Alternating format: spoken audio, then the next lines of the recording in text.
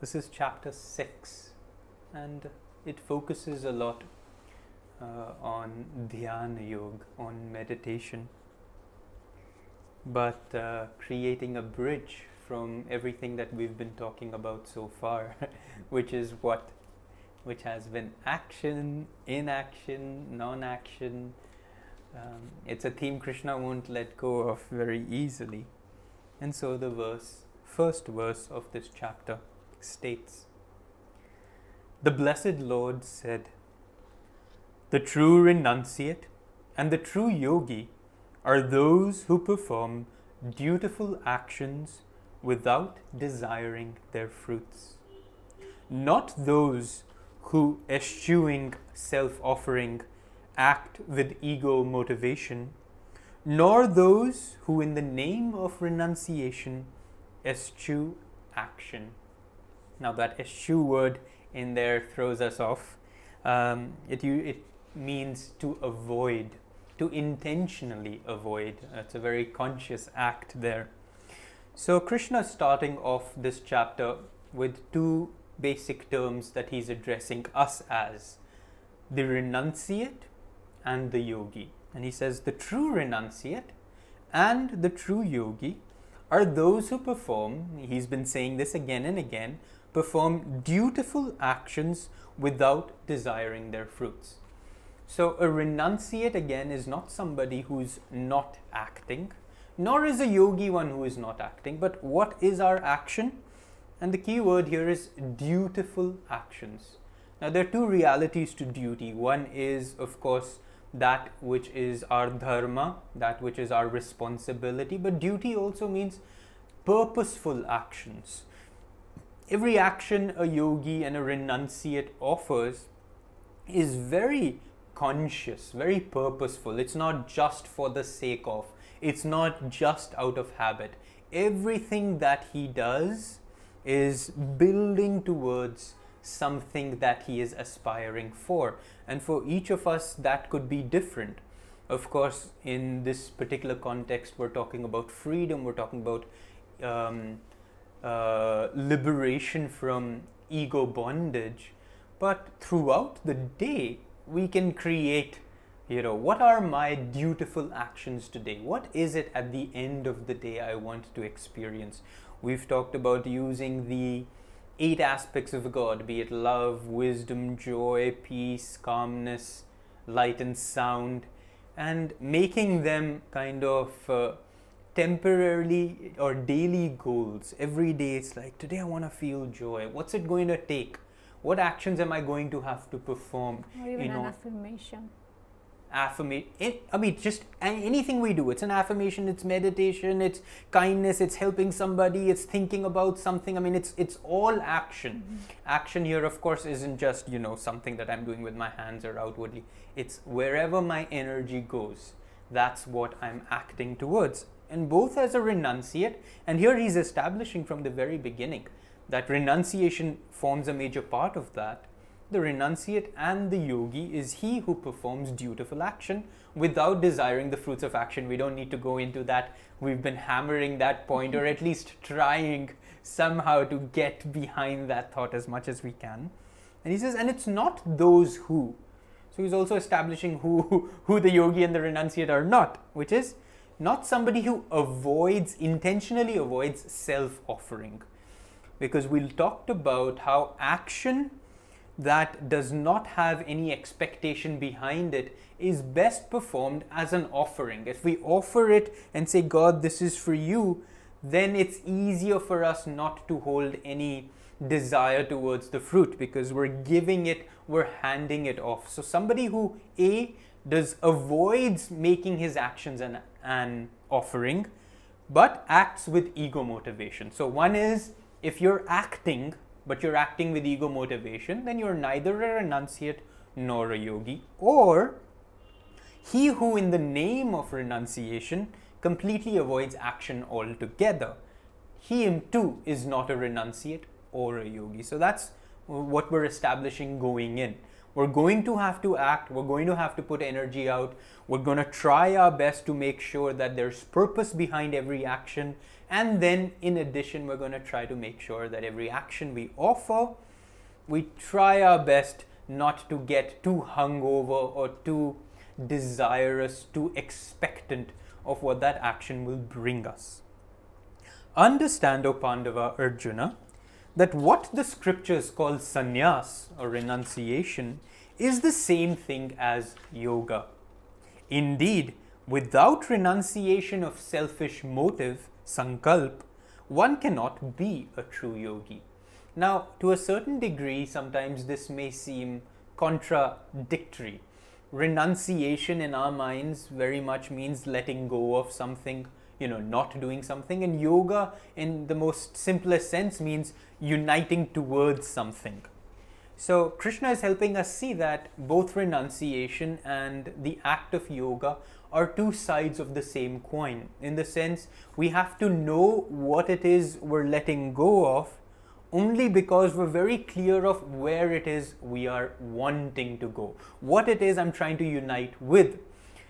We talked about this before when we shared Swami Kriyananda creating the Naya Swami order, this new renunciate order for the present age, in which of course one of the main features of course is that householders are just as much kind of both perceived and allowed to live as true renunciates. But more than that, he wanted us to see, because for the darker ages of Kali Yuga, from which we've just kind of made our exit, renunciation was a very powerful tool, but the focus there was everything that we had to let go. Therefore, the focus was on the negation of the world.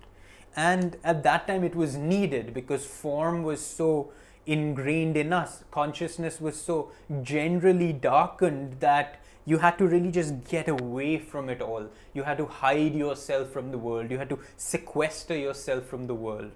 But now, rather than continuing that particular form of renunciation, Swamiji wanted us to see renunciation more in terms of, where am I heading? So he said, rather than world negating, let us make our renunciation samadhi affirming, always aware of where I'm going. And that's where yoga plays such a vital role. But yoga can't just be practice of, oh, I'm doing this, but I'm also, doing many other things. Yoga is such a purposeful reality. It only comes into play if you're also able to let go of some of the other things. So renunciation and yoga go hand in hand, and this is for our daily lives as well. You want to be successful at something, you're going to have to renounce something else in order to strive for that success. You're going to have to renounce maybe your sleep time in order to get up to go out and do something, to maybe build your health. You're going to have to renounce junk food if your intention is that I want to live a healthier lifestyle. You're going to have to renounce perhaps time with your family if the work that you need to do and the success that you're seeking in your professional life is where your intention at that moment lies. And so you can see at every stage, it doesn't mean that, oh, now I have to renounce my family life because I want to be successful. But while I am achieving this thing, I have to renounce this thing. The moment I say, now I want to give time to my family, I have to renounce work. So no matter what we do, if I want to go right, I have to renounce left. And that's an important aspect that we need to tune into, because it's two ways that we can look at our spiritual path. We can look at where we are going, and we can also look at what we're letting go of in the process. Because as I set sail, I'm looking for God, naturally things that are not participating on that journey are things that tend to have to be let go of. So that's what Krishna is trying to establish here. Both the sannyasi and the yogi, it's the same path. It's two different ways to approach the same, and it's not just two different ways, but that the two will support one another. Once I know and I start letting go of something, I then have to substitute it. I have to put the energy. I'm not just letting go of junk food for no reason. I also then have to adopt a healthy lifestyle. Just letting go of junk food is the first step. Then introducing healthier food is the second step. Renunciation and yoga go hand in hand. The Muni, who is aspiring to the spiritual heights through scientific yoga action, karma, on achieving his goal finds perfect vibrationless peace. So yoga action here, Krishna refers to as karma, which is action. So even the most purifying activity is nonetheless action. Meditation is also an action, and so no matter what we think our intention is to go beyond our karma, we're in fact using karma itself to negate karma. The practice that on the path of Paramahansa Yogananda, on the path of Babaji, that we do is Kriya Yoga, and Kriya also comes from the root of Kr, which is act, to act, from where karma comes and kriya comes. But the distinction here is kriya is that action that neutralizes karma, and just simple karma is that action that will constantly create a reaction which will always have cause and effect and keep us perpetually bound. So as a yogi, again, I have to choose what actions are going to neutralize my karma, and here he says through scientific yoga action, which means there's scientific here doesn't only mean that there's a science to it, but it also means that there's methodology to it, that there's understanding, that we don't do these things just because, oh, Krishna said I need to do this, so I'm going to do this, but I need to also understand, I need to see the steps involved, I need to understand the method so that I can keep producing and reproducing the results. That's the beauty of science, isn't it? Once somebody has done an experiment, anybody who does the experiment in the same way should get the same results. If they don't get the same results, something was originally wrong with that first experiment. And so for each of us, when we're looking at scientific approach to spirituality, it's not just understanding how the brain works and, you know, all the E equals mc square and what Einstein said and now what quantum physics is saying. It's saying, can this experiment, can what Krishna is saying, can it be repeated for the same results again and again and again and again, thereby making our spiritual practice scientific. And therefore we achieve perfect vibrationless peace. And we talked about vibration being that which expresses duality, vibrationless being beyond duality. So this peace that Krishna is talking about is not just the peace that we may feel after we've had a very nice long day and finally I get to relax and say, this feels so good, or I'm on a beach and, you know, nothing's bothering me, and that's not the peace. This peace goes beyond any outward reality and has nothing to do, is not conditioned in any way with your circumstance, where that peace is so strong and so firmly established that it continues irrespective.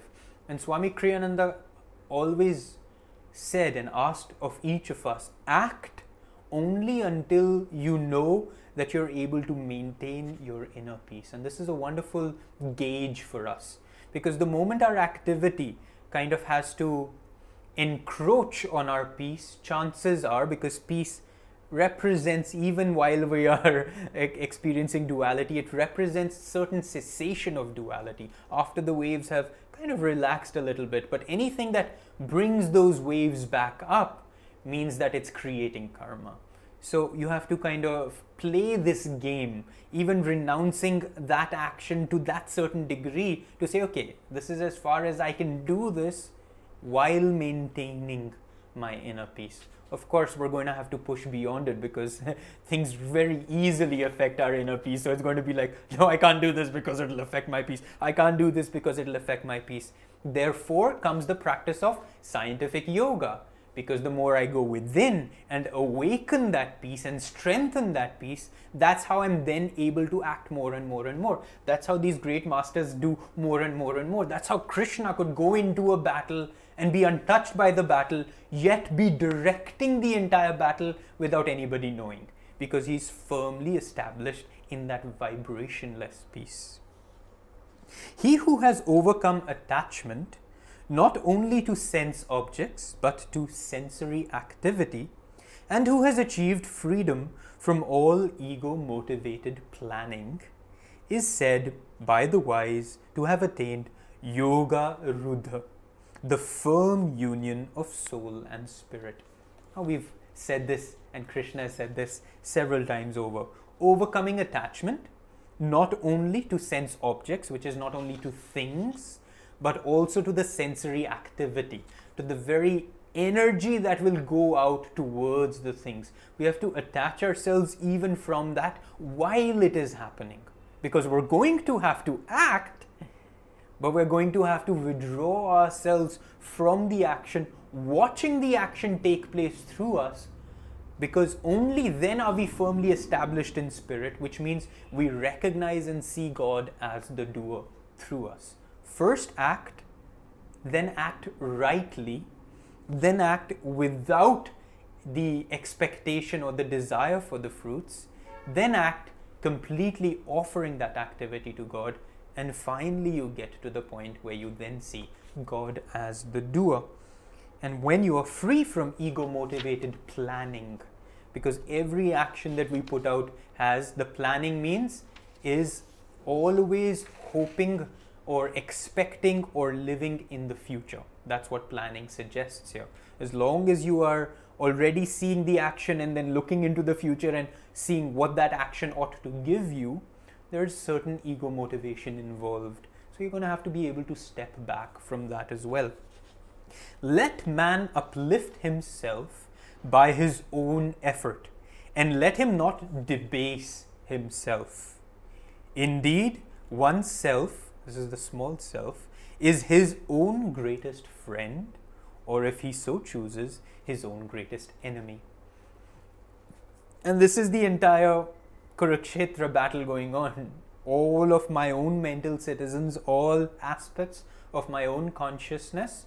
I have certain that are supporting an upward movement. I have certain that are supporting a downward movement. And this is what Krishna means, because he's primarily referring to the flow of energy in the spine. By our own effort, man must uplift himself. So here it's not just, I have offered this activity to you, now you have to uplift me.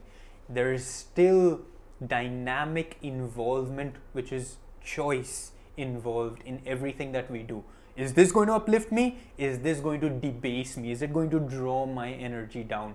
And every choice you make is whether you're being a friend to your own consciousness or you're being an enemy to your own consciousness. And whether you're feeding and siding with the Pandavas, whether you're feeding and siding with the Kauravas. And moment by moment, action by action, thought by thought, intention by intention, this battle is being played out.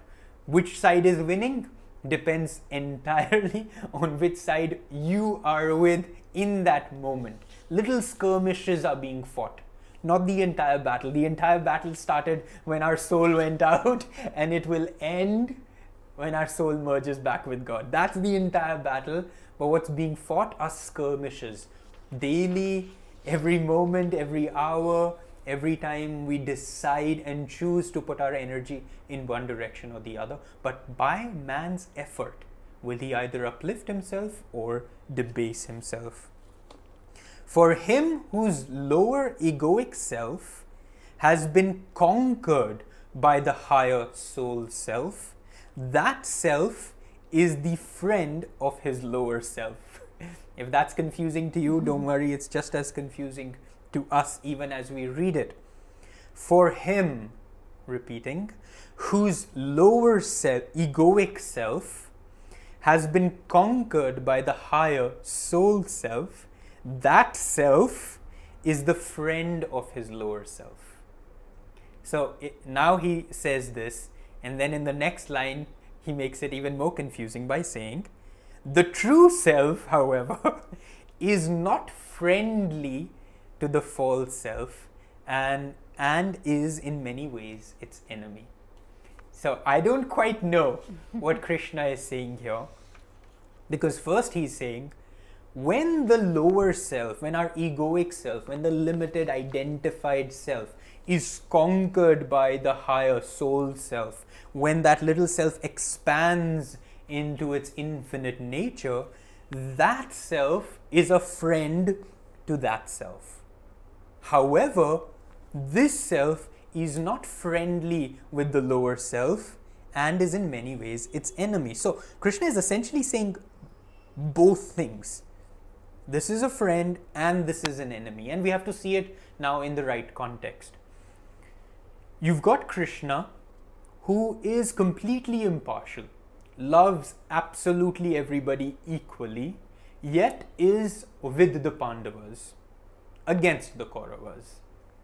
So in this particular case, Krishna, the high, infinite self, is an enemy to the lower self. Here the lower self especially is represented by Bhishma, the ego identity, and then all the ramifications. Once you're identified with the limited self, everything else that comes along with it, which represents the Kaurava army.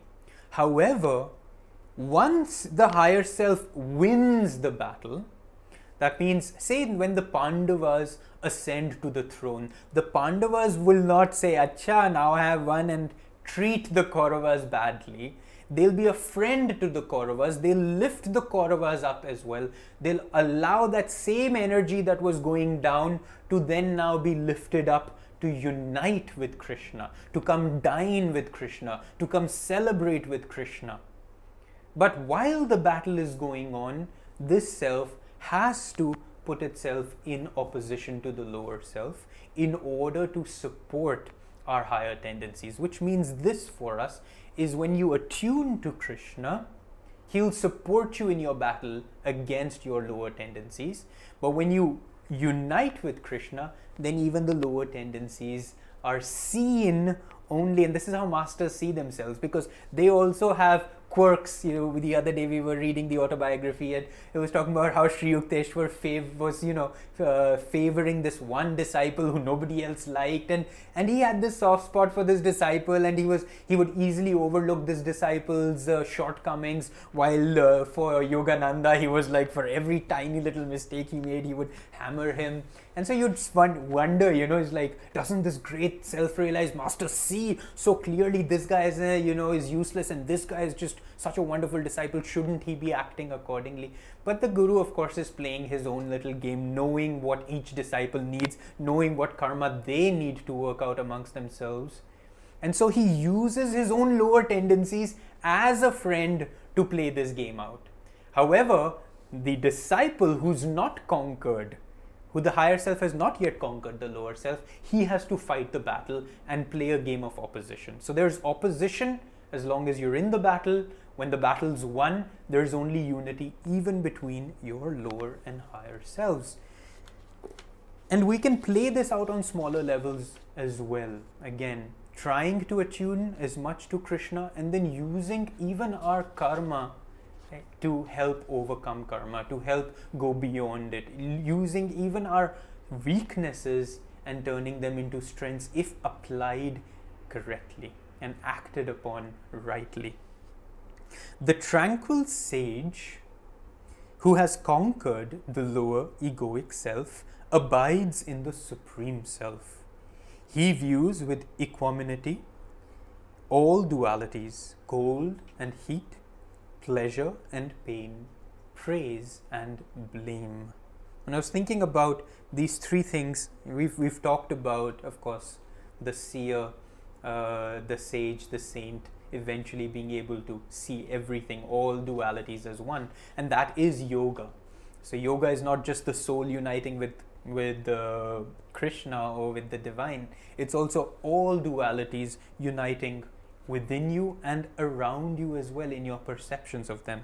And so you've got cold and heat, which is situations, circumstances, outward realities. They need to come together as one. They need to become neutral. No circumstance should have power over you. You've got pleasure and pain, which are inner responses. So then your responses also need to become completely neutral, in the sense that you're not affected, you don't react to anything. And then, of course, praise and blame is people and how our expectations work with people, whether they see us favorably or not. And that needs to work out. So you've got circumstance, you've got your own responses, and you've got people around you. All three aspects constitute our entirety. So sometimes you're able to more easily see circumstances as neutral, but a person comes and really triggers you. Sometimes you're able to hold greater control over your own inner reactions and responses, yet at the same time, when the moment something unfavorable happens outwardly, the situation shifts, then you're unable to do that. So we're constantly looking from all three perspectives: circumstance, my response, and people. The yogi who is blissfully absorbed in the wisdom of the self is known as being unshakably united to spirit. Unchangeable, the controller of his senses, he views with equal mind, again and again, equal mind, a clod of earth, a stone, and a bar of gold. And this is going to become, this is not, these aspects of the spiritual path, they're actually very hard for us to want to get into. None of us want to see. We want to see the good things as good things.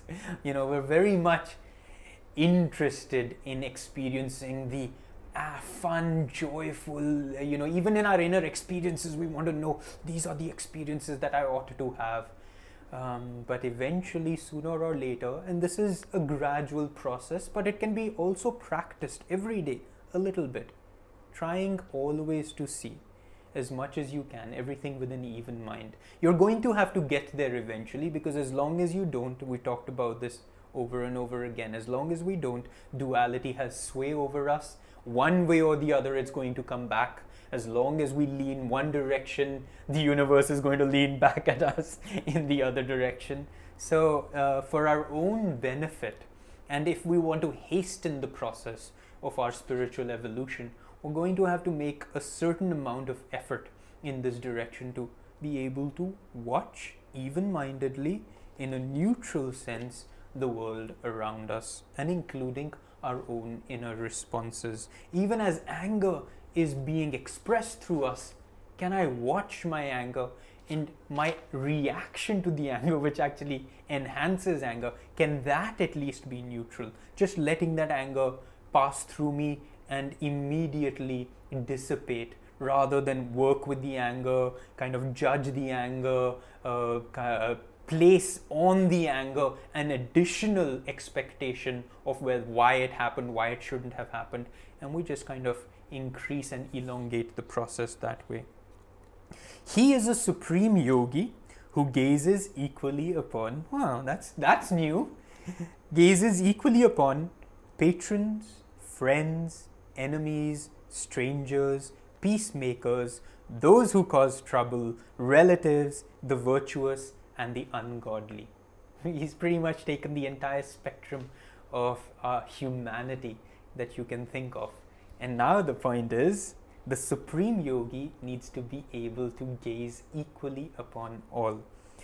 And we talked about this once before, because Krishna has made this statement several times throughout the Gita that we have covered so far.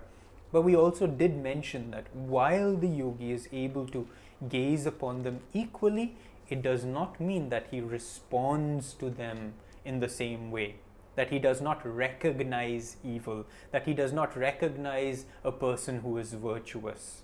It's just that in his heart, in his life force, there's no reaction to it. There's no ripple that is caused, which is what is caused in us.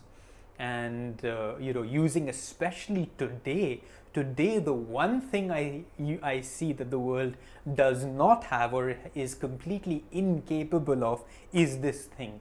We have so clearly defined the good from the bad. We have so clearly defined the virtuous from the evil. We have so clearly judged who we consider to be the right or the wrong person. And today, that's the energy that we find ourselves in. And because we find ourselves in that energy, you can see the upheaval that the world is experiencing, because it's just a reflection of the extremes that our own consciousness is expressing right now. And so the world is going through extremes because the human consciousness is really pushing the boundaries of good and evil rather than coming to the center. But this too is needed. because until we don't kind of touch those opposites, in fact, we really don't quite know where it is that we're trying to go. And even he who is looking only towards the good eventually realizes that there are no absolutes in duality, that everybody who is good has enough bad in them, and if not expressing right now in this moment, it expresses in some other way. You've got all these things, especially about Bollywood, some people saying, oh, this is the best person in the world, another group of people saying, oh, for the same person, he's the worst person in the world. And the truth lies perfectly somewhere in the middle, is that he's got both going on in him, just as we have both going on in us. Maybe this is a good place to stop. Right after this, Krishna starts to give us some more specifics about meditation. He's establishing here, of course, again, kind of bringing from what he's already talked about, outwardly, how we're living, how that renunciation, how our even-mindedness is being expressed. And then he now takes it into where the yogi's part begins, where he then takes the energy that he has freed up through his renunciation, and where is he now directing that life force, and how does he do that? I really liked that word that Krishna was sharing at the beginning, methodology. And I'm a little concerned nowadays because everything is given to us so easily. We are at home. We don't need sometimes even to get dressed to go to the office because everything is Zoom. All the courses, spiritual courses we want to attend, we can easily do them at home at our own time. Everything we want to access to, we can easily do it from home. And my only concern is that we are not putting enough energy out. We are receiving, we are satisfying certain things with our intellect, but we are so comfortable in the process. And the fact that we cannot go out to the office and we cannot interact with our people and we cannot put into practice as often as we used to when everything was normal, makes me think that our willpower is not developed as much as we should, and is a key ingredient for success on the spiritual path. So right now, what can be the vehicle, the practice, the technique that will help us to develop that willpower? And I think the techniques that are being given to us in meditation. I'm also afraid that since everything is so comfortable and we are just free-flowing, doing and adjusting our schedule in the way we want, we are doing the same with our meditation practices. We are skipping the process of what it means to practice Hong So for that specific time, that length, without skipping your Hong So. Are we practicing our energization exercises because we have to, how they have been taught to us, or are we only doing 4 of them? And are we even doing them with all our willpower? Are we practicing our Kriya technique with our full concentration, one Kriya at a time? Are our eyes always uplifted? Is our spine is always straight, or are we moving? So are we using the methodology, or are we even skipping that in our practices? So I would like to emphasize, especially this week, to concentrate on the methodology of meditation, the scientific aspects involved, even physically. One of the things that I have become more aware in my meditation that I used to skip, as long as my spine is straight and my gaze is uplifted, is to make sure that my heart is completely open. And just very recently, since the past few months, I have made emphasis in my physical heart, my position, my chest be slightly more open than usual, and try to feel the energy flowing upward. So whatever you think you are skipping in your meditation, perhaps it's time now to come back to the essentials, to the basics of your physical body, your position. Come back to, perhaps for a week, and give emphasis to the technical aspect of your practices, and make sure that through that you are exercising some sort of willpower that you are not putting throughout the day. So use your meditation to train that muscle of willingness and willpower and self-discipline that come by not just meditation, but practicing the techniques as your guru has been given to you. So I'm going to leave it like that. For some of you, will be giving more emphasis to the spine, or moving physically less, or perhaps making emphasis that your gaze is always uplifted, and for 1 week that's what you want to concentrate. For other people, maybe, to make sure that for 7 minutes I'm going to practice Hong So no matter what. For other people, might be to practice 12 kriyas in every meditation, and making sure that I'm practicing it correctly. So emphasize the technical aspect of it, because it really helps. If you become strong in that, then eventually your meditation will be more intuitively. But don't skip that process, because there is a power that can be developed by practicing the techniques as taught.